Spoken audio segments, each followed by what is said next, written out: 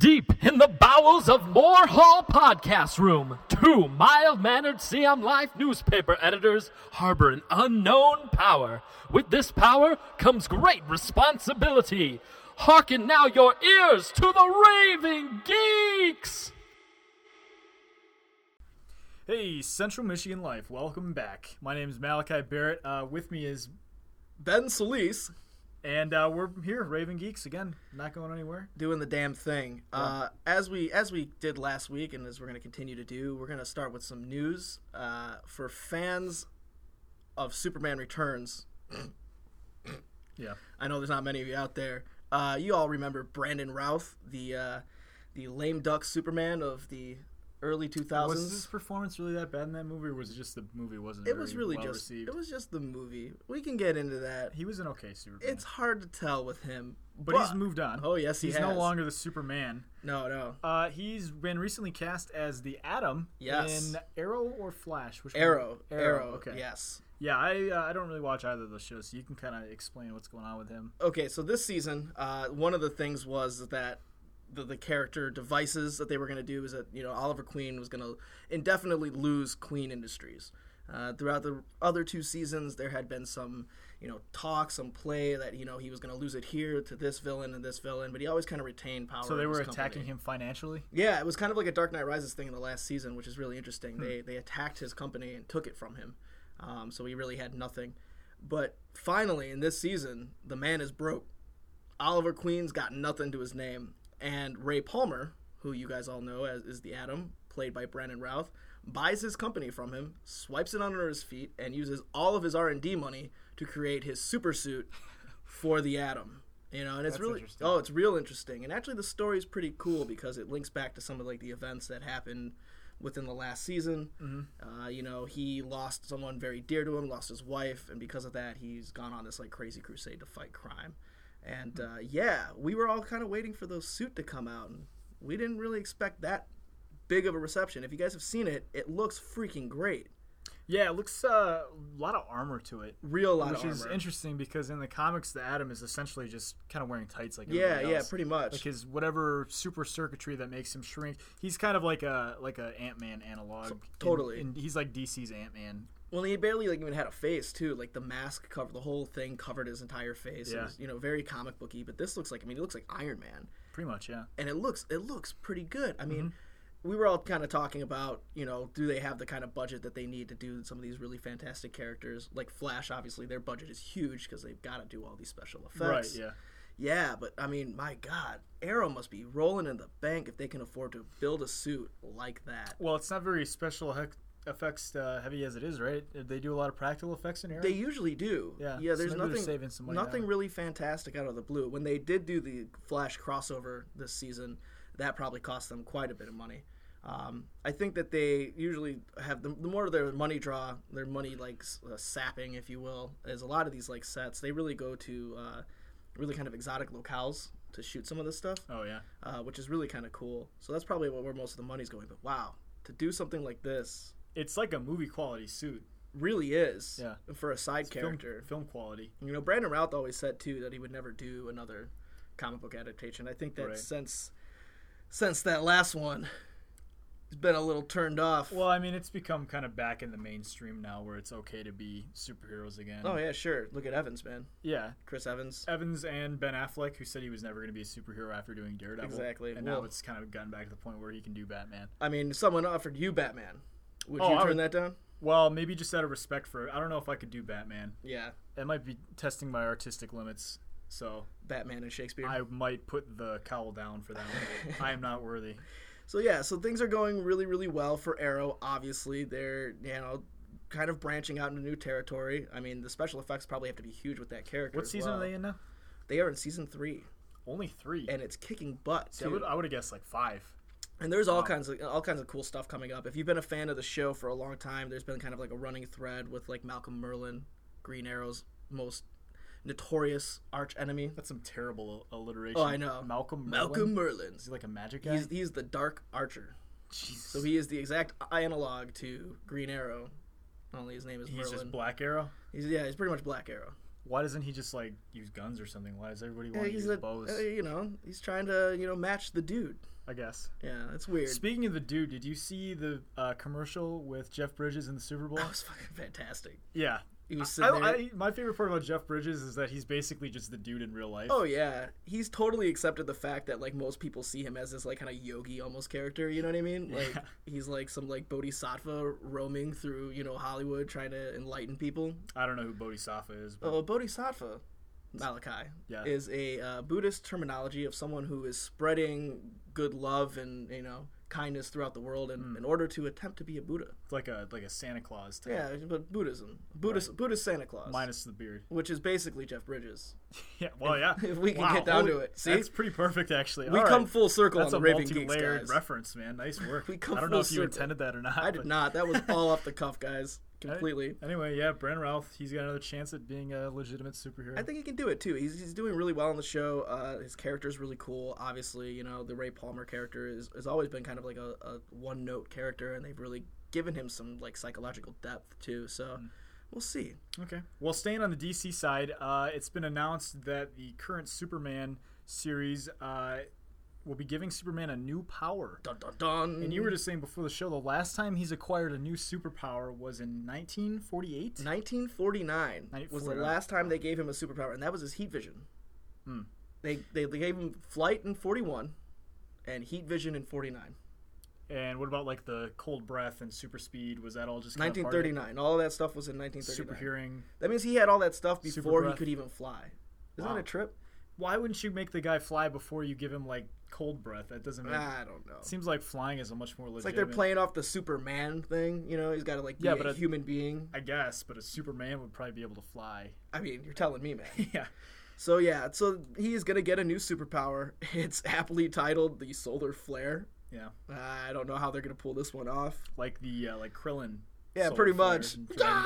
We were talking before the show. I was like, what does he go Super Saiyan? Like, does his hair turn magically blonde? There's been some cover art released, which is how they kind of break this stuff now, as they release covers that have like little teasers. Yeah. Penned by John Romita Jr. Looks really good, by the way. Yeah.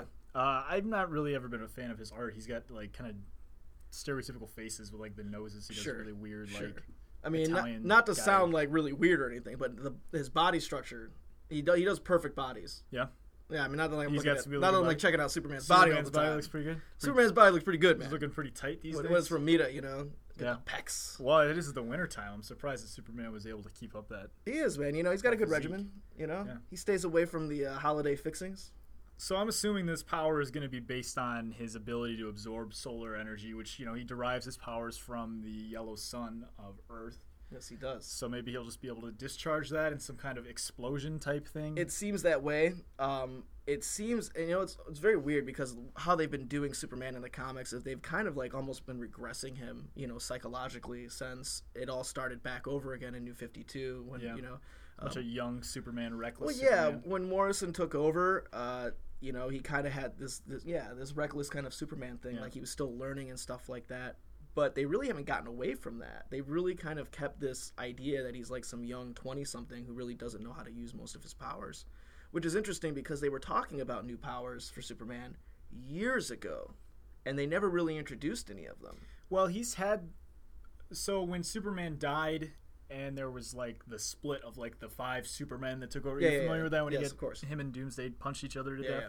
Then there was like Superman Red and Blue, and they had like electric powers. Yes. There's been some kind of bizarre choices. My favorite actually was in another Grant Morrison run, All-Star Superman, which... Oh, yeah. Yeah, which is like, at kind of the end of Superman, basically like the last Superman story, I guess would be a decent way to describe it. But in that, he absorbs too much solar radiation, and he gains all these other powers like... being able to dispel like a bioelectric field and all these like really weird powers. They just don't seem to like kind of fit with this. I don't know.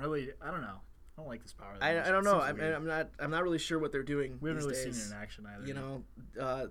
I was a big fan of New 52 when it came out. I wasn't. I thought it was dumb. I know a lot of people who weren't. You're not alone. And I've really kind of just like gotten a bad taste in my mouth from it. They're really detracting from a lot of their own characters and their own storylines and what made the canon so cool. I don't know. Change, I guess, isn't that bad, though. Maybe people who jumped on at the time. And They really have. I mean, comic sales are up for DC. That's good. You know, New 52 has everything to do with it. So I guess if a new power is what you need to read, kids, go for it. But yeah, I'd like to see how he does this. I mean, what kind of collateral damage are we talking here, right? Yeah. I mean, I wonder if it's going to be like an explosion, like some kind of force wave that he shoots, you know, or if it's like a blinding kind of thing, or I don't know. It just seems weird. Like, I don't get it. You know, and it opens up a kind of a cool door, and I was thinking about this earlier too, is that, you know, if we're going to go on this thread in the movies that Superman is this kind of maligned figure for doing so much damage, and what if they take like a kind of a Civil War take that, you know, Superman blows up, does a lot of shit, blows away a whole town. Sure, yeah. You know, that could be an easy thread from the follow. Honestly, one of the first thoughts that I had too was that he had maybe this power was going to be similar to Nuke, who's basically just can create atomic explosions. Yeah. I don't know. So we'll see. I don't think they'd give that to him though. It's a little too dark, maybe. It is, but that's the New 52 for you, though. I mean, their stories are all generally much more dark. So we will see.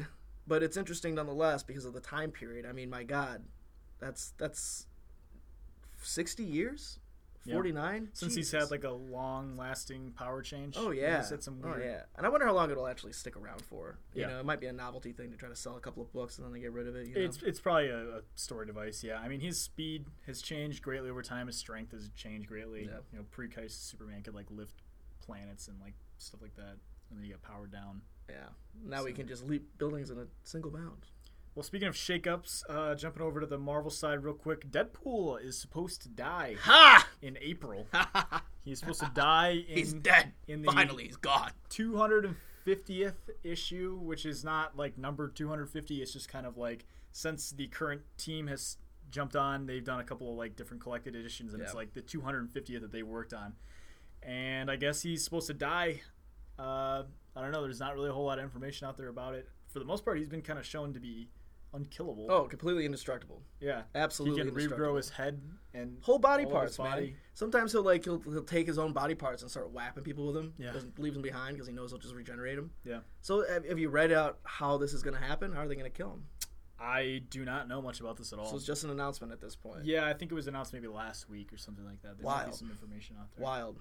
I mean, he could cut off his head, right? But he'd grow his head back. Right. You could take his heart. He could probably grow his heart back. He even had like his brain destroyed, and that's come back, which is Weird. usually like the cutoff. Like Wolverine is supposed to die if you can destroy his brain.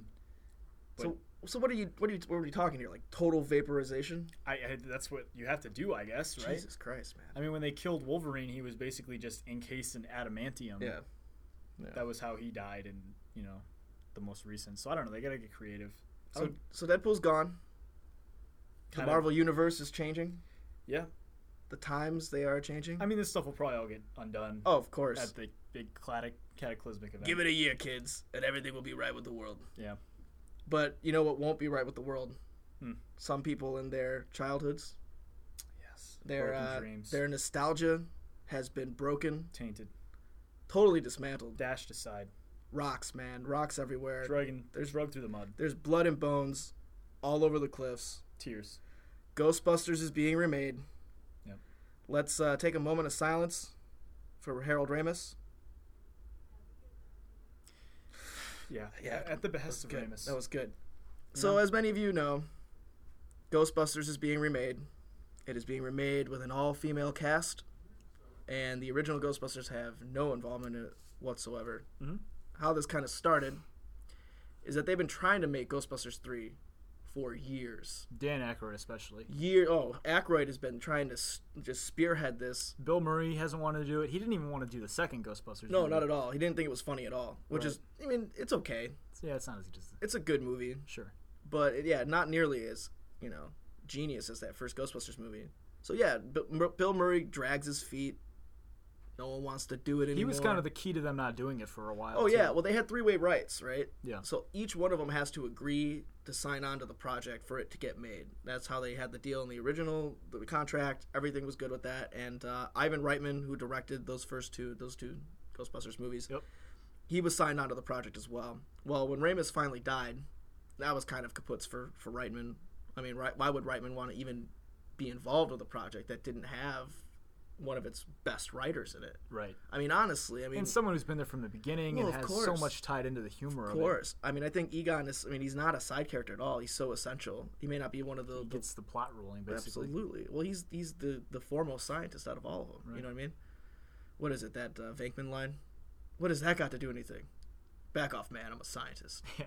Lines for days. It was so good about those Ghostbusters movies, but now, it was up in the air. No one knew it was going to happen. And so Ramis dies. Everybody's out. They had to sell the rights again. And Paul Feig, brilliant director, great comedic director of our time. Bridesmaids was hilarious. Yeah.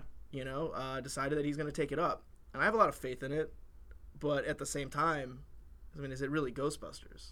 Yeah, I don't have any problem with the casting. Let's run through the cast real quick. That's been announced. And the cast is pretty damn good. Starting off, they announced that Melissa McCarthy was in talks. Yeah. Which is good. She's getting... Her star power is pretty big right now. She is really funny. People have really kind of, taken her name and, put it in conjunction with, uproarious comedies. Mm-hmm. So good on them. That's going to get a lot of people into the theaters who probably wouldn't go see it anyway. But then Kristen Wiig, my God. And then Leslie Jones, SNL right now. She's great. And Kate McKinnon, SNL right now, and she's great too. So you've got 3 people who are SNL vets, which is so sorely needed. Yeah. Because of Ramis, Aykroyd, Bill Murray. You need that dynamic, Yeah, those roots were there. But you got that 4th person, so we'll see. It's kind of interesting that Leslie Jones is a pretty prominent black comedian, so she's kind of the female Winston. Yeah. I thought that was a lot odd that they went exactly an Yeah, I wonder if that was a quota that they decided to meet, or if it just well, we gotta have Winston, so who are we gonna get? It happened naturally, yeah. Yeah. Doubtful that it happened naturally. See, my problem with this is why can't we assemble a talent like that and just make an original movie? Exactly. There's so much comedic potential with those characters. Why do you need to rehash Ghostbusters? I don't know, man. Is Ghostbusters even relevant in 21st century? I think it is. So I'm a little older. I say this all the time, to a fault sometimes. But a lot of my references are really outdated, and all these other guys around here and gals, they just laugh at me and think Hence the Buddhism crap. Yeah, I'm a dumb old man. But the one thing that resonates with all you guys is Ghostbuster lines. I can spit Ghostbuster lines, and you guys automatically know what I'm talking about. Yeah. So that means a lot. That carries a lot of weight, especially for our generation. We grew up with the Ghostbusters TV show, the cartoon. So even if you didn't see the movies right out, you grew up with the cartoon. You knew Slimer. You knew all the other, the side characters, cool stuff like that. So I think it has a chance. I know a lot of people are just very upset about it. I got a friend named Danny Donovan. He writes for DC and Marvel. He's a good guy, a little schmucky sometimes, but he's very against this, and rightly so. He's older than me, so that's his generation's movie. Now kind of just dashed again. Here we are back to the icy cliffs of the rebooting and rehashing. Ugh. Yeah, I don't know. And this is kind of a reboot, right? This is supposed to explore how a new cast of characters are creating the first Ghostbusters unit in this kind of new Ghostbusters universe. It's a reboot, but it's not a reboot. It's a continued story. So it's clearly going to be a Ghostbusters 3. I'm interested in seeing how they're actually going to connect the two. They said they're going to connect them. I don't know that they they're going to connect them. I feel like that's almost even worse. It might be, but you tell me. Story-wise, if you just reboot completely, it just doesn't make any sense. Yeah, but there's not the limitations of having to ground it in the previous canon, if you can even use that for Ghostbusters, which I guess, maybe you can. But, they have to tie specific things, and they're kind of, bound by it. You can have the Ghostbusters come up in a completely different way by not having it. Who knows? Maybe Kristen Wiig is, Dan Aykroyd's granddaughter. Oh, God, that sounds so dumb. I know it is, but that's the only way you can really put it together. Wow. My dad offered the suggestion that maybe they all got sex changes. You know what I mean? Careful with that one. Yeah, well, just it happens. Could be, but it's really just when you don't know where they're gonna go with it. That's what kind of dashes it all on the rocks. You don't really know if they're going to respect one of your favorite movies. I think that they will. They have good intentions, maybe. Like I said before, and I keep saying, it's not that I don't have faith in who's making it. Yeah, because I do, and I know you do too. I just don't have faith in the idea. Yeah. Telling me that another Ghostbusters is going to be made, even with the original cast, even if zombie even that Harold was dicey. Ramis comes up, yeah, totally still dicey. I don't know. Just make a great movie with female comedians about something else. Yeah. Why do they have to bank the success of this movie on it being Ghostbusters? It almost feels like they don't trust a female-driven cast to be marketable on its own. By its own. Exactly. I think it's interesting too that when Bridesmaids came out, it was received as this huge surprise hit. Oh yeah, it was a hallmark. But they were just filling a demand that people wanted to see of female comedians being funny. Sure. It wasn't the studio executives were looking over their piles of cocaine and just being like, I don't get why does the public want to see this? I don't understand how this happened. What a crazy coincidence. I don't even know, man. I can't feel my face. Yeah, I don't know. It just it's stupid. Well, with Bridesmaids, Kristen Wiig did write that movie. Yeah. And that was apparent. Okay, so when all this was going down and they did announce that this was going to be a female cast, the first thing I thought of was the only way this is going to work for me is if you get Kristen Wiig, Amy Poehler, and Tina Fey. Yeah. You get all three of them. That's genius on its own. Sure. That could survive. Even if Poehler and Fey are just maybe writers or consultants. Oh yeah, totally. But I'm really happy that they got Kristen Wiig. I think all of my apprehension was really kind of just dulled down when I saw Kristen Wiig's face on that announcement. Just yes, because I think Kristen Wiig is by far the funniest woman in comedy. Everything that she says, everything that comes out of her mouth, makes me die rolling on the floor. Oh, yeah. I don't know what it is. Part of it's a crush. I think she's gorgeous, but she's also really, really, really funny. And someone who's watched SNL for so long, big time highlight. She carried a lot of that later. Oh, SNL yeah. When a lot of that cast was leaving. Well, Bill Hader was trying to be out. Jason Sudeikis was leaving. I think she kind of bounced. I think she actually bounced before them. But at the same time, when that transition from the late 2000s cast from that golden, Will Ferrell and all those guys. Yep. As soon as they started leaving, she was really kind of a shining light, and all of them were. And that's funny because you can each pick out different eras of SNL that were just really great. Yeah.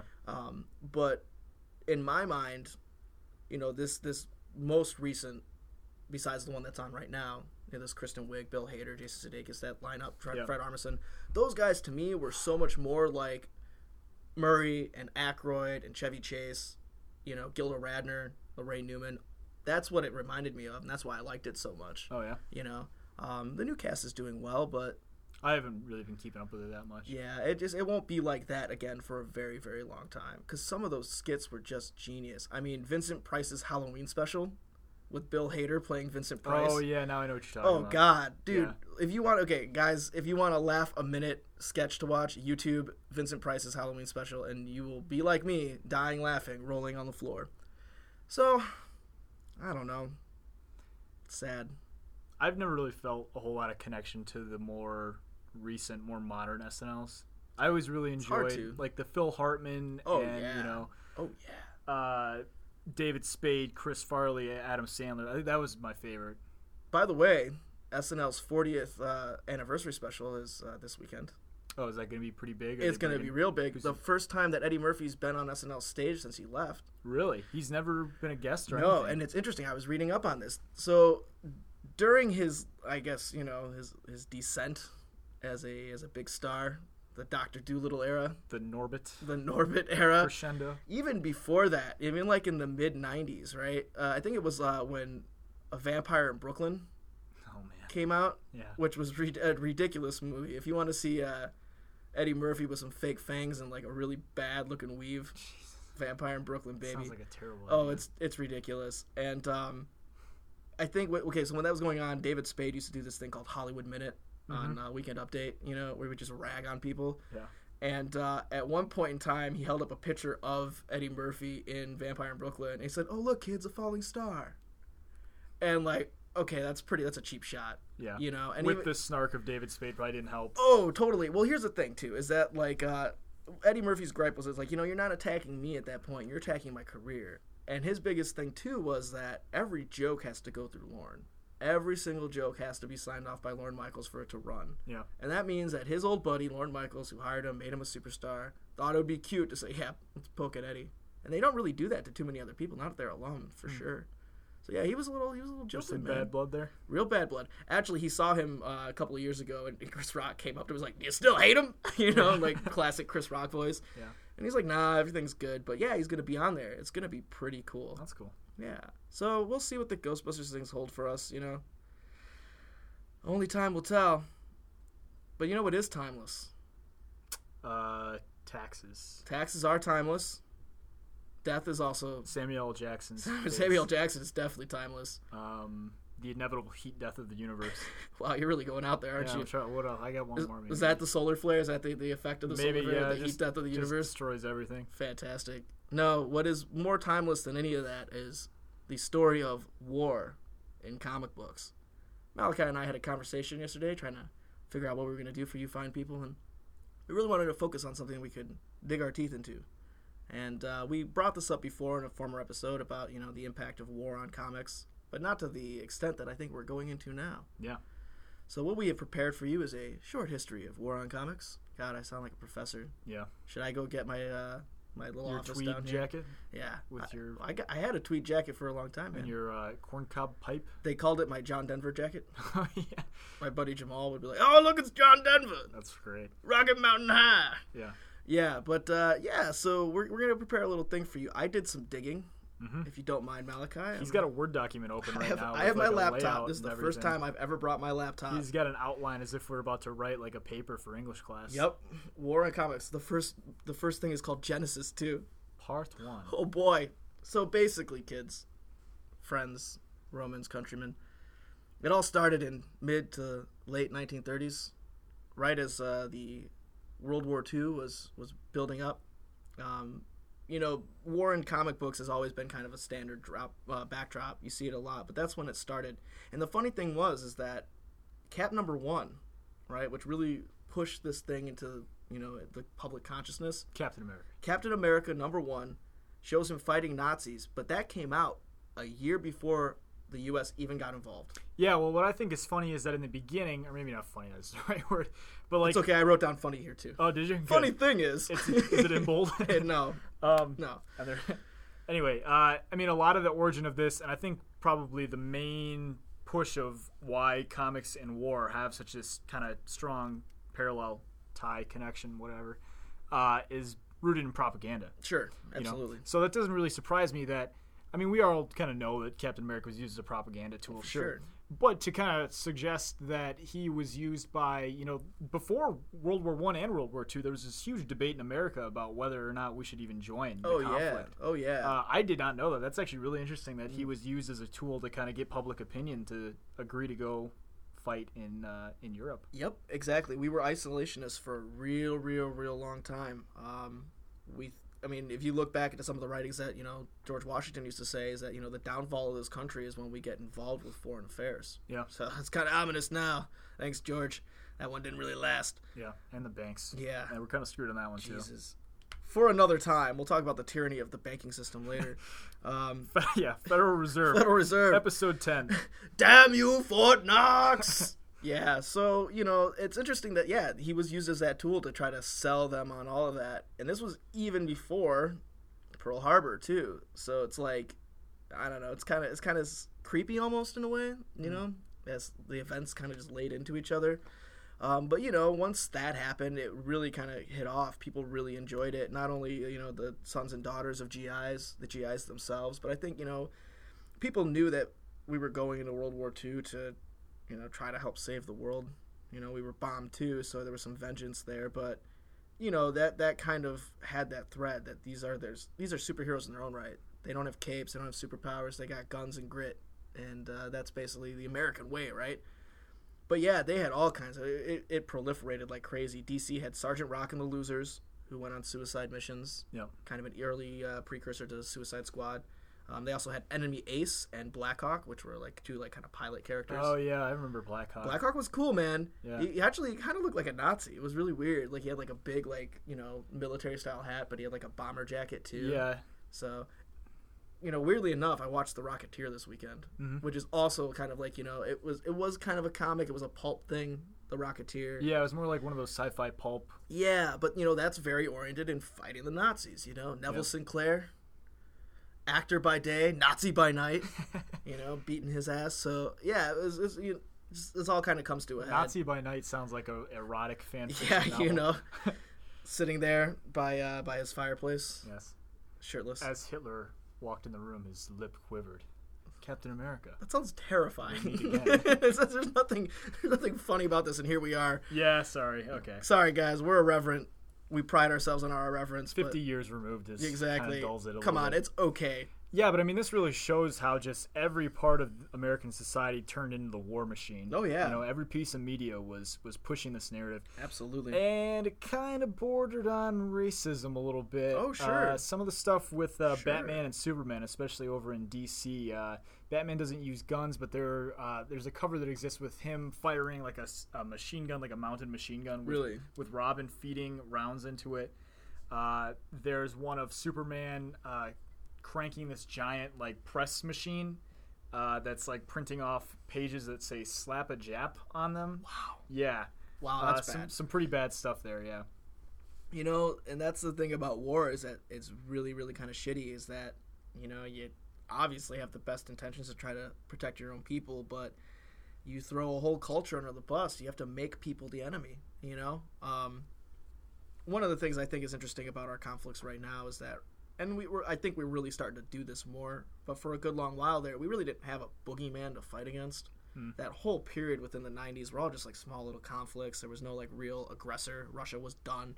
Now that we have Al-Qaeda and now this formation of ISIS and, all these like, brand name terrorist cells, we have that back. But yeah, I mean, the Japanese, the Germans, who, no fault of their own, a lot of them hated the Nazis anyway. Yeah. They didn't want these people in running their country. They were tyrants. But yeah, that's really sad. Slap a Jap, that's ridiculous. Yeah, that's pretty bad. That right? is really, really bad. Yeah, those are all out there online. You can find them. They're pretty. Yeah. So PC. it's glorification, and look at Jack and Stan, right? Jack and Stan made Sergeant Fury and his Howling Commandos. Right, I got that written down. Yep. Too. As you guys may know, the sidemen to Cap in modern canon are his group, the Howling Commandos, who he was the leader of that group was Nick Fury. Yeah. Sergeant Fury is Nick Fury, and then they made him, S.H.I.E.L.D. once the war was over. Give this guy a medal. He was a big Cold War. We'll get to the Cold War in a minute. I got a couple of examples for that. Yeah. But, what I thought was interesting too is in a lot of these comics they really sanitized war. Sure. Captain America is punching Hitler. He's not shooting him. No. I always thought it was interesting. There was a debate online about what version of Captain America was better. The kind, like the more modern Captain America you'll see in flashbacks to World War II. He'll be charging in with a shield, but also have like a machine gun. You know, it's gritty. He's doing. People had to do some tough things in World War II, make some hard choices. Sure. And Cap was a part of that. But also, like, when he was created, it was kind of like what kind of man goes into war with a shield instead of a gun? Yeah. I always thought that was an interesting idea. Well, But it really kind of limited the impact of what war was actually like. Sure, and it was a metaphor too, right? Yeah. You're not going in to kill people.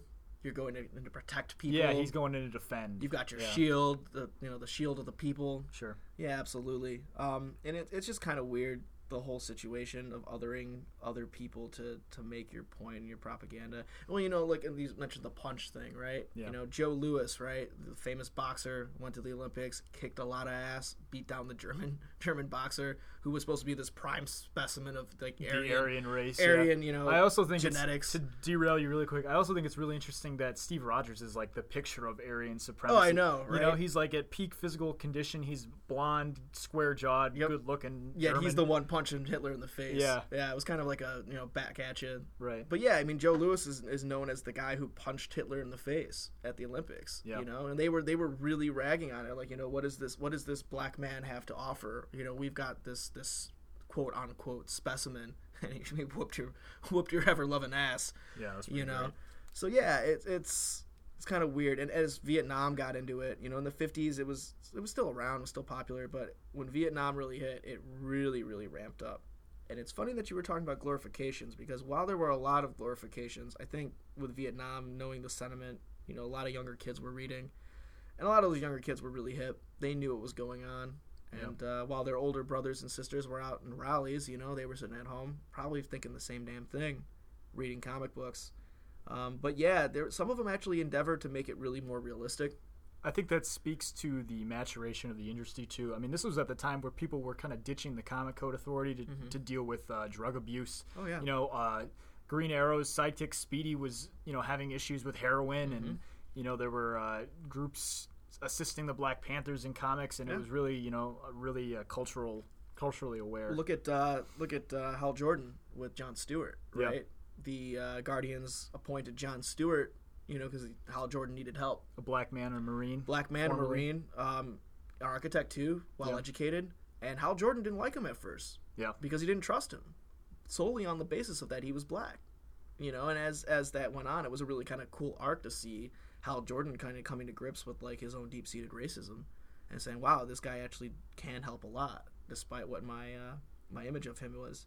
So yeah, I mean, there was a lot of that, but you know, Frontline Combat was one of those series that really, really took it to the next level. Blazing Combat as well. It's interesting. Blazing Combat, Frontline Combat. Yeah. Very much more realistic, not so much more right. charging into battle. Not like Tales of Adventure, Tales of Suspense. No. Or even like something like, with Sergeant Rock, right? Sergeant Rock, Sergeant Fury. There's a like kind of glorification there too. Yeah. There's one man killing machine. But yeah, Blazing Combat really was very gory. It showed soldiers doing not so many savory things, which was a big change, you know. And you saw that in news media all the time. So I mean, the whole consciousness was just shifting with Vietnam. And you know, once people got sick of war, even in the Cold War in the 1980s, a lot of these comics died. Sergeant Rock disappeared for many years. They revived him in New 52. Oh really? Oh yeah, which was a very interesting take. I mean, when they released some of those comics that they were going to bring back, I was really surprised that some specific characters got their own lines. But yeah, Sergeant Rock had his own line for a while. Well, you know, we talked about how Sergeant Fury kind of evolved into just more of like a spy espionage type character and kind of strayed away from that eventually. Which may or may not be doing more dirt than a soldier killing on the front lines. Yeah. You know? I mean, speaking in Cold War terms, I don't think many people are familiar with this, but Iron Man is actually a very I didn't know that very either. rooted in the Cold War. I came up with some examples just when I was thinking about this beginning today. Please enlighten us, Malachi. I mean, first of all, there's just the dynamic of him being a weapons designer as a hero. You know, this whole race to build the most nukes and build up our military infrastructure. You know, in the 80s, I'm sure, you know, a heroic character could have been seen out of this scientist who builds these weapons for his country, you know, and a lot of the villains that Iron Man faced against, Crimson Dynamo. Total red. Yeah, absolutely. Yeah. Who was actually Ivan Vanko. I know that he's Whiplash in the movie, but Ivan Vanko was Crimson Dynamo. Oh, really? In the Did they change that intentionally on the They thing? did, yeah. Weird. Because in the movies, you know, in the first one he faced Jeff Bridges' Ironmonger, who's essentially just a bigger Iron Man suit. That's all that Crimson Dynamo really is. Just a larger version. It's just a larger, more... I mean, and you can see that too. Crimson Dynamo as just like a more industrialized, you know, robot. Yeah. And then there was the Mandarin, even Chinese character, trying to fight the Reds in that. And there's some other kind of smaller examples. But Crimson Dynamo's maybe like a B-level villain. Mandarin's his main villain, though. I mean, that's who he was going against in most of those early stories. And Mandarin had all these mystical powers, right? So it's like almost like this parallel to and like he the was, Chinese economy. He like, was like a stereotypical like yeah. Fu Manchu kind of weird foreigner character. Lots of robes, I mean, he's called the Mandarin, for Christ's sake. Lots of robes. Yeah, the Mandarin. He looks like Emperor Ming from Flash Gordon. Long fingernails? Yeah, I think he probably did. Wow. He definitely had the collar and like the baldness and everything. Stereotypes in comics, ladies and gentlemen. Yeah, definitely. So yeah, Iron Man. We can definitely talk about Watchmen for Cold War. Oh, for sure. I mean, God, wow, I didn't even actually think about that. Yeah, I mean that's a pretty anti-Cold War book there. Jesus, well, yeah, of course. I mean, you got the Doomsday Scientists moving the Doomsday Clock to 5 minutes to midnight. Huge motif throughout the entire thing. All the clocks are slowly getting closer to midnight. Dr. Manhattan being a nuclear deterrent. Right. The reasons why the Russians are trying to invade Afghanistan so much harder, if you will, in that book is because they're like, you guys can take everything from us, as opposed to the opposite. You know, at that point in time, we were really concerned that the Russians were going to really start taking over key countries, key interests. That we were losing the war. So yeah, definitely Watchmen for sure. Batman, Dark Knight Returns. Mm-hmm. They're using Superman basically as kind of the same role as Dr. Manhattan. Superman's kind of a lackey for Reagan. Dude, they have him rolling into Grenada, don't they? they're invading Grenada. A Grenada in the book. analog. Yeah, like a Grenada in the book. Corto Maltese is what they Corto call Maltese. it. Well, there was a lot of war in Corto Maltese too, so that makes sense. Yeah. Interesting. Yeah. So he goes in there and he busts up the Reds and frees Corto Maltese. Yeah. Freeze with a big quote unquote. Sure. Big quotations. Yeah. So I mean, there's a lot of motifs of us trying to fight the war again with comic books. It was almost like, okay, so Vietnam, there was this great, I forget the name of the class I was in, but one of the segments we talked about is how after, it was in a film appreciation class. Anyway, yeah. We talked about how after Vietnam, there was kind of just this sentiment in the media that a lot of movies and I guess, things like this, like comic books even, it can extend to, was about, going back to Vietnam and winning. Yeah. You know what I mean?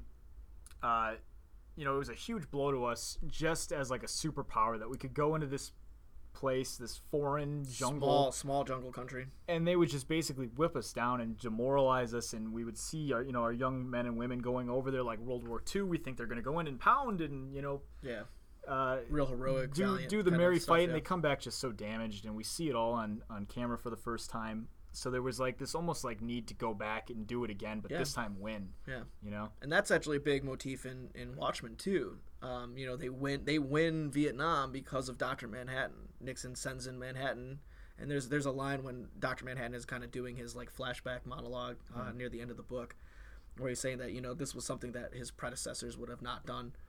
But yeah, they win Vietnam, and then the comedian has that really classic line. He's like, if we would have lost this, it probably would have messed us up as a country. And it's just it's so chilling when you read that too, because it's like, oh, it's so true. But like, here's this total flip of the script. There's almost like this like really like strong arrogance too. Like, yeah, we knew we were gonna do it, but we needed this big blue guy who could dismantle everything in order to do it.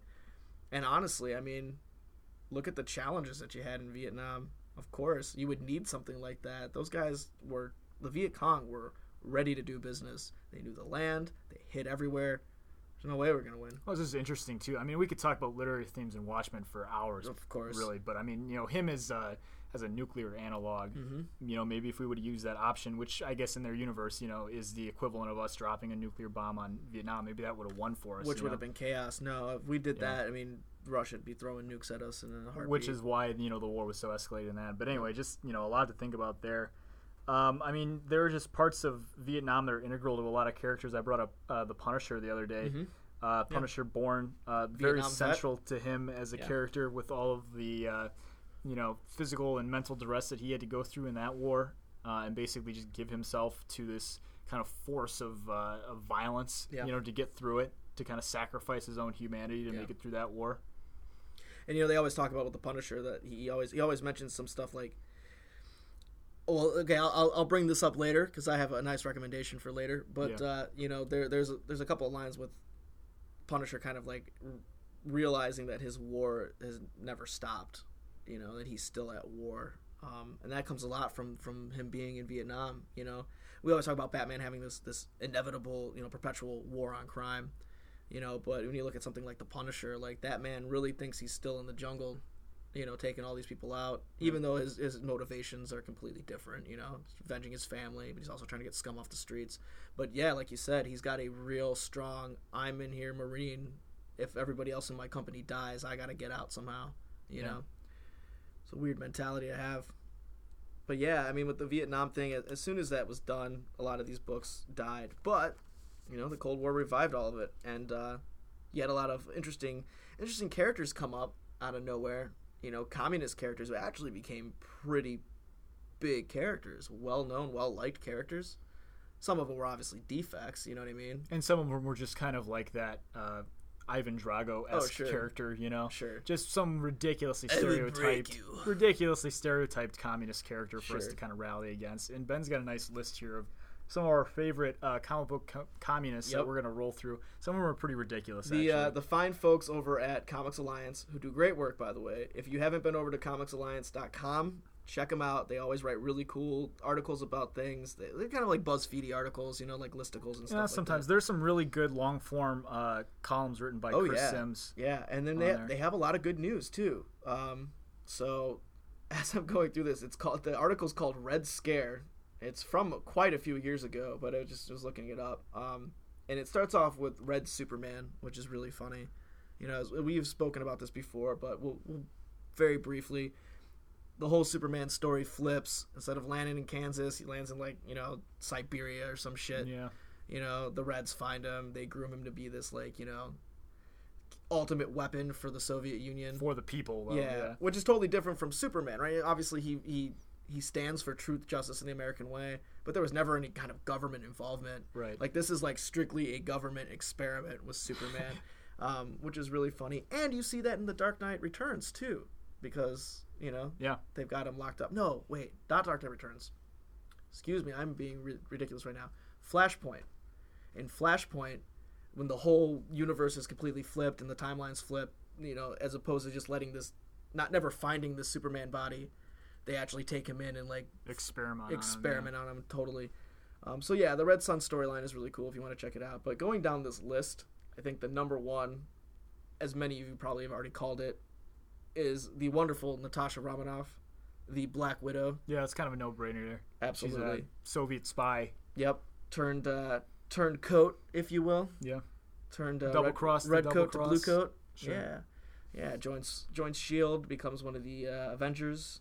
Is basically Fury's most trusted spy out of all of them. Yeah. Ran some missions with the Winter Soldier with Bucky Barnes back when he was programmed by the Soviets and she was still working for them. I thought that was always kind of interesting. Interesting to hear this. The Comics Alliance story says that she might very well be the heir to the overthrown Tsar. And she was like some kind of like love child of the Tsar. Oh, really? Yeah. That's kind of cool. She is Russia, man. Yeah. She is Russia. Before those Bolsheviks threw them over. Next we have, and I didn't know he was a Soviet character. I didn't know he was a Russian character, but Colossus. Oh yeah, Colossus's Russian heritage is actually a pretty big part of his character. Wow, I didn't know that. I guess I never really paid attention to Colossus as much as I should. I mean, his name is Pyotr Rasputin. Yeah, that's a good point. That's pretty damn Russian. That's pretty good. Yeah, I mean, this was kind of brought out. We should talk about X-Men kind of in depth at someday, but I mean, Sure. This is when the original team of Cyclops, Iceman, Angel, Beast, and Marvel Girl was kind of knocked out of commission. So Professor Xavier assembles this new team to go save them from the living island of Krakoa. Yeah, ridiculous. Anyway, he gets the Canadian Wolverine, the African Storm, the German Nightcrawler. Yeah. The is he German or is he French? He's German. Is he? Yeah, he's pretty German. Oh, I never knew that. I thought he was French. Kurt Wagner. So that's pretty damn German too. So. I never looked at these guys' like actual names. Oh, I feel really foolish right now. He gets the Scottish Banshee, the Japanese Sunfire, and the Russian Colossus. Wow. Yeah, very multicultural class. And it's funny here in this particular issue. It doesn't tell me what issue this is, but he's choking out Scott and Storm, and he's got a big hammer and sickle with Lenin's head in it on his jumpsuit. Great. So he's wearing Lenin. Fun. Moving on as we go down. This is kind of an obscure one. I don't really know about this at all. It's a Fantastic Four character, a villain, the Red Ghost and his super apes. That's awesome. And here, for you folks at home, we'll describe this picture I'm looking at. There's a man who looks like Kane from Kung Fu. I would say he looks like. That's kind of tough. I don't know, like a plastic man. Yeah, type costume. Yeah, he's wearing a skirt. He definitely has a man skirt. He looks on. like a balding Iggy Pop. Yeah, he totally looks like Iggy Pop. Yeah. We just get a couple of cuts on his chest. With an orangutan, a gorilla, a howling monkey, howling baboon. Yeah, that is a baboon jowl, if I ever do say so myself. Wow. And he's saying nothing gets in the way of the Red Ghost and his super apes. Meanwhile, all the monkeys behind her are like. Unbelievable. Yeah, weird. So apparently this was a Stan Lee creation. Yeah, go figure. He must have been out of ideas that day. Give me any more reason to hate Stan Lee. But yeah, so Reed Richards originally launched an untested spaceship into a stream of cosmic rays. Well, we've heard that one before. Yeah. To beat the Russians to the moon, Comics Alliance writes, to attribute, so I don't get sued. But yeah, it was no small leap, they say, and Evil Opposites created, and then next thing you know, we've got Homeboy here, the Red Ghost. Jeez. And his apes. What were these? Were these the apes that were like? They were probably like monkey leftovers test pilots like, or floating something. around in the solar system. I guess, man.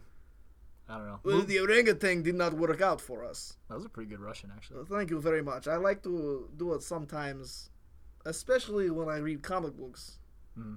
I do this a lot in the office, too. Yeah. It's funny. Moving on. Moving on. Deadshot. This one I knew, and this one you knew, too, which is really kind of cool. He's not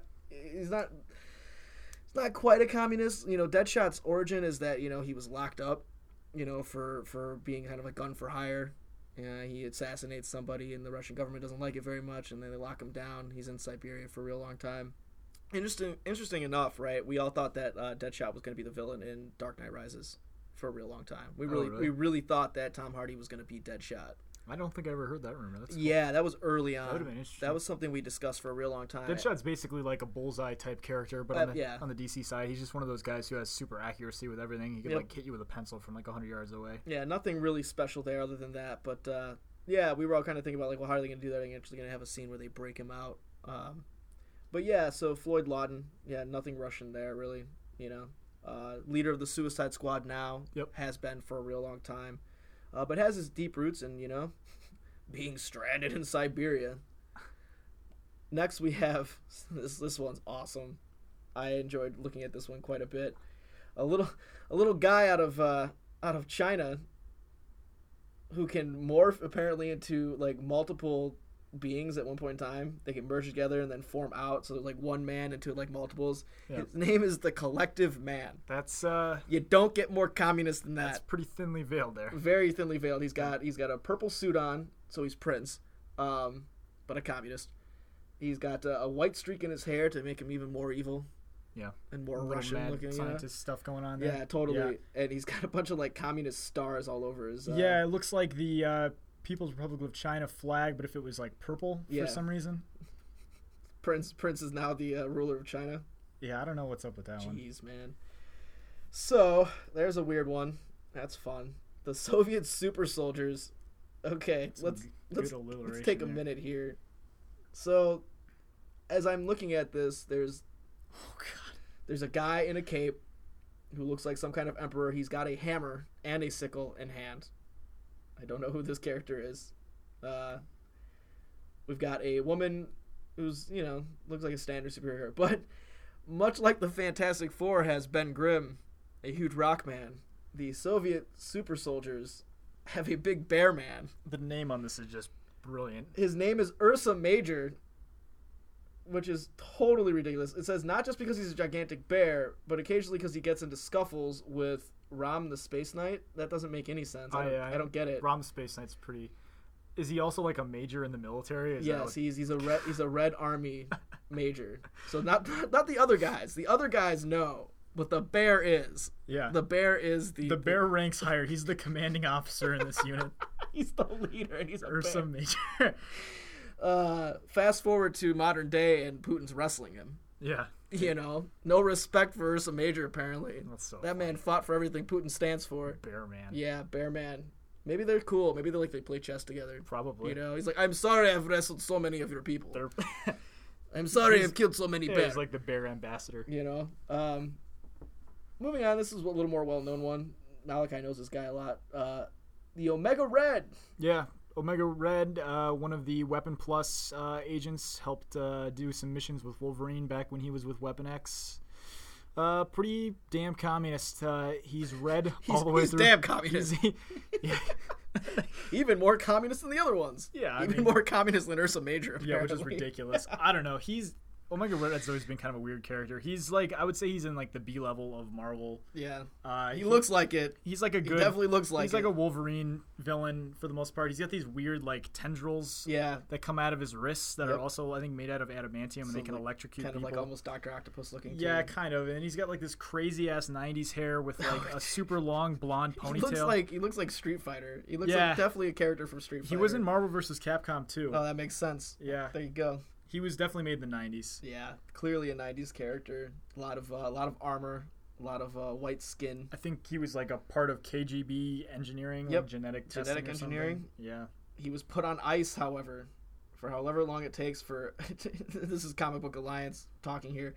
He was put on ice for however long it takes a person to grow a side mullet, which is clearly the hairstyle that Omega Red is sporting here. Yeah. So there's that. That's interesting. And he looks kind of like Azrael from Nightfall, from Batman, the Azrael Batman.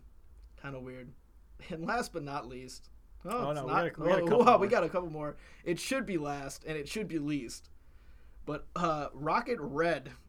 This is a Justice League character, a Justice League villain. The picture of this guy Wow. is just like a man, Wow. he a cosmonaut with like a missing tooth, probably lost in some kind of hockey accident, and he's just cheesing, man. He's got the biggest, goofiest grin, and he's that like a thumbs up. Totally missing teeth, totally throwing up.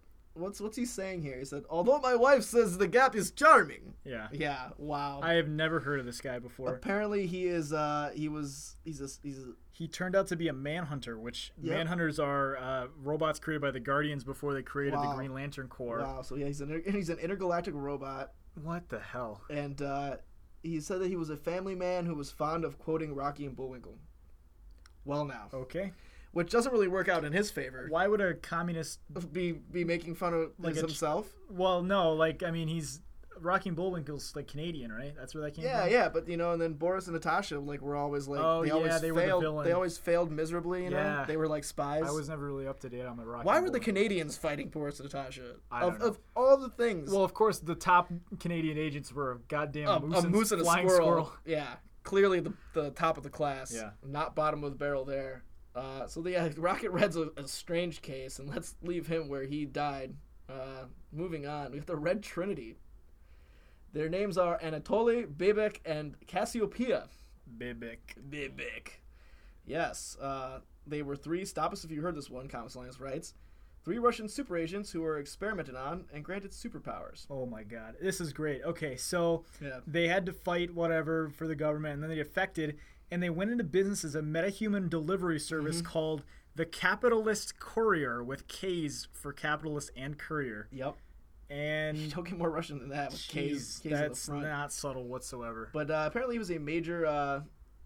Super speed was one of the main characters that powers that they had, so they were like constantly fighting with Flash, which seems kind of cool, you know. Yeah, I don't know. Wow, that's very obscure. they're all wearing white suits and red boots. They all have red stars on them. They kind of look like Guardian from Alpha Flight, but if it Kind was of. just not the They Canadian. kind of flag. look like early X-Men too. Yeah, a little bit. Really weird. This last one is great. This is my favorite. This is probably both of our favorites. Yeah. The KG Beast. What a guy. What a character. He basically is a super assassin. He comes to Gotham. He tries to mess with Batman quite a bit. He's pretty much a Batman foe. Yeah, which he is is. really strange because out of all the other characters that they could have used KG Beast against, you know what I KG mean? Beast has some great history. So he comes to the United States to assassinate some targets. Batman gets in the way, and then the KG Beast decides that he wants to, defeat Batman. Yeah, take his head. So they have like a knockdown, drag-out brawl, and Batman narrowly defeats him, or other way around. It's really close, and I think the KG Beast loses one of his hands in the ensuing brutality. Interesting. And KG Beast replaces that with a laser, as one does, and Laser hands. and fights Batman again. When in doubt, get laser hands. Oh, What's that's great. interesting is that when Batman fights him for the second time, Yeah. realizing that he's probably going to lose in a physical confrontation, he tricks him into going down to the sewers, slams him in a room, and then covers the room with bricks and leaves. Wow. And So it's like almost like Cast of the Amontillado. This is we're talking about like Yeah, Edgar Allan Poe shit here. exactly, yeah. Wow, that's crazy. Yeah, and so it didn't sit well with a lot of people for a while, and it eventually got Because he locked him in and because like he buried just him basically alive. killed this guy, buried him Yeah, alive. You know, keeps coming back. You But gotta put him down. it got retconned later on that Yeah. he alerted the authorities after that, and they put him in jail. And yeah, so he's escaped, and Yep. he's an occasional Batman foe with his laser hand that's sometimes also like a giant hook. Yeah, he's just bizarre. He's dressed in like luchador mask with and- like BDSM yeah, gear. he looks like he's like slave and master. He's all got the way. nunchaku around. 50 shades of KGBs. Yeah, he's got nunchaku around his leather thong and girdle. Yeah. He's got some ninja stars there. Yeah, That seems like that would hurt. a lot of different disciplines of combat he's Absolutely. aware in. Anyway, yeah, he's the Beast. He's one of the few that could take down the Bat. Yep. So Apparently, in the storyline, 10 Nights of the Beast, he threatened to kill the president, and Batman, obviously put him to shame. Wow. 10 Nights of the Beast. Wow. The KG Beast. Wild. So, there we have it. Our favorite comic book communists. if you guys can think of any more comic book communists, please email Malachi Barrett at news at CM dash hyphen dash. You guys know what I'm talking about, right? Yeah. CM dash life tech. Yeah, it's there. They're out there. There were some more communists that weren't touched on. Yeah. So please enlighten us, share in the business. Have you gotten any emails from these Palookas? Oh, I get hundreds. I spend probably the first 6 hours of my day every morning. Yeah, going you're through totally fan mail. bullshitting me. And most of it is just in the form of women's underwear. Yeah, absolutely. So, yeah. yeah. Some guys' boxers in there too, which I appreciate either gender's underwear. We're just happy you're listening, man. Yeah. And giving us your underwear. Well, I guess that kind of moves us on to our final segment here. Some recommendations. Sure. If you want to go first, I know you came into the office yesterday. Oh God. Okay, so I was gifted a bunch of Punisher comics recently, and I went home this weekend and I stashed them there because there's a lot. I need a huge stack. And so I was like, I'm bored. I'm gonna read some comic books. And the first one I grabbed is the Punisher's Summer Special. Yeah. August '91, and this is a 48-page book, no ads in it, no ads whatsoever. The title card is Crazy from the Heat, and it's basically 4 different stories of the Punisher, kind of just like doing his thing, but also very like summer focused. Like he visits like an old enemy, at like kind of like an Independence Day fair. Is there a Punisher beach party? No, there's no Punisher beach party. I have a feeling that could get really bloody really fast. Yeah. That does not sound fun for anybody except for him. Does he murder any criminals in a Speedo while drinking? I mean, no, but a Coca-Cola, like sipping out of a coconut shell, yeah, or like somebody's head. Well, he's not, a cannibal. Yeah, he's not sadistic. But yeah, no. So there's all these different various things of him going. One of them is actually called Independence Day, and that's a pretty cool storyline. He protects an ex-Marine, and there's kind of like that parallel with him, trying to like protect his company and stuff too. The first one is great. He goes to a gun fair and finds another ex-Marine. There's like a lot of ex-Marines in this book, but this guy is called like Desaad. He's like a sadistic, killer. He was totally known in his company for just ruthless killing. But yeah, he buys up a bunch of weapons and goes robs a bank, and obviously the Punisher puts a kibosh on that real quick. But the funny thing is that there's like this like mini cold open, right? I've never seen this done before. This kind of blew my mind. It had nothing to do with any of the rest of the comic books, but it basically just showed him staking out somebody's house, a gang lord that he was trying to hunt after, and apparently he slips a tracker in his drink, Yeah. So he launches this fucking rocket from like gotta be like 200 miles away, 200 yards away, something like that. 200 miles, that's ridiculous. 200 yards away, and the thing like tracks his stomach and just blows up the whole entire house. Yeah. Calls it his barium meal bomb, his BMB. Barium meal. Yeah. Wow, I can't. And it's funny too, because like Malachi and I talk about quips in comic books, especially Spider-Man, because Spider-Man's Malachi's boy. But I never really dig on it because it's always like some bratty kid. It's like shut the hell up, go do some homework. I want to meet your mom. Like stuff like that. His mom is dead. Oh yeah, good point. That sucks. Sucks for me. Sucks for him. But yeah, with the Punisher, it's interesting because like, he's just like this super hardened dude. So when he does make quips, it's like almost like more like just like real sly. There's something sinister to it. It's always like really cheesy. I feel like an action movie. Yeah, but it's cool. But it's hip. You know what I mean? There's like some swagger to it. Yeah. There's some Clint Eastwood swagger to it. I was thinking more like Stallone. Sure. Yeah, he looks like Stallone. Yeah. Frank Castle for sure. But yeah, it's a great book. If you can find it, pick it up. I'm sure it's not that expensive. I'm a big fan of annuals, big fan of like specials. One of my favorite books is obviously The Long Halloween, which was a very elongated Halloween special. Everything Tim Sale and Jeff Loeb did with their other Halloween specials were really good. So yeah, when annuals come out and they're really weird like that it tickles my fancy. So to kind of continue in the vein of like some war comics, there was a really interesting run on Ultimate Comics Captain America, which we've talked about the Ultimate Universe before. It's just kind of a reimagining, like a modern version of the mainstream Marvel continuity. And in this one, the Red Skull is actually a son of Captain America, who was a super soldier and was like kind of tested on. And basically, he's kind of the villain in this. But what's really interesting is that Captain America meets his Vietnam era analog. Oh wow! So they were able to recreate the super soldier serum and created a super soldier for Vietnam. Interesting. And instead of being Captain America is kind of just this cornbread, really ultra conservative, fight for what's right, protect women, Very and all this stuff. very libertarian. Yeah, absolutely. He kind of just encapsulates those, I guess, romanticized view of how America was back in the Golden Age. Yeah. Meanwhile, his Vietnam counterpart is very damaged, suffers from PTSD, had to do some terrible, terrible things to survive. Now this is just like Captain America in Vietnam. It's not like a Vietnamese character, right? Right. It's like an American super soldier who was created to fight Vietnam. Gotcha. As the Vietnamese Captain America. Gotcha. Yeah. So that's a very interesting dynamic when they fight. And this version has like the American flag tattooed on his face, which is kind of like there's a character in the regular Marvel continuity. I think his name is like Nuke, but it's not the same guy. But anyway, they kind of borrowed that over. Very interesting. And he just beats the crap out of Captain America the first time they fight. Wow. And is that because he's got so much rage and so much pent up? Yeah, I mean it's partially that, partially because he's caught off guard because he's seeing Red Skull and this guy in one day and he gets kind of ambushed. Anyway, I won't spoil it, but I think kind of in the vein of what we were talking about, it just kind of came into my head, and that'll be my recommendation. Ultimate Comics Captain America, good little book. I think it's only about 5-10 issues, somewhere in between there, so you can pick that up somewhere. It's a good like arc to sink your teeth into. Yeah, I think it's collected somewhere. Cool. Yeah. Cool. Well, kids, that brings us to the end of our show. As always, it's great sitting next to you, Malachi. Oh, shucks. Discussing the nerddom of the universe and our own planet. So, until next time, kids. Malachi? Well, guys, our time has come. Here we are again. It was such a good episode, too, wasn't it? I mean, come on. I don't know, maybe. We shared so much. See you guys next week. Same bat time, same bat channel.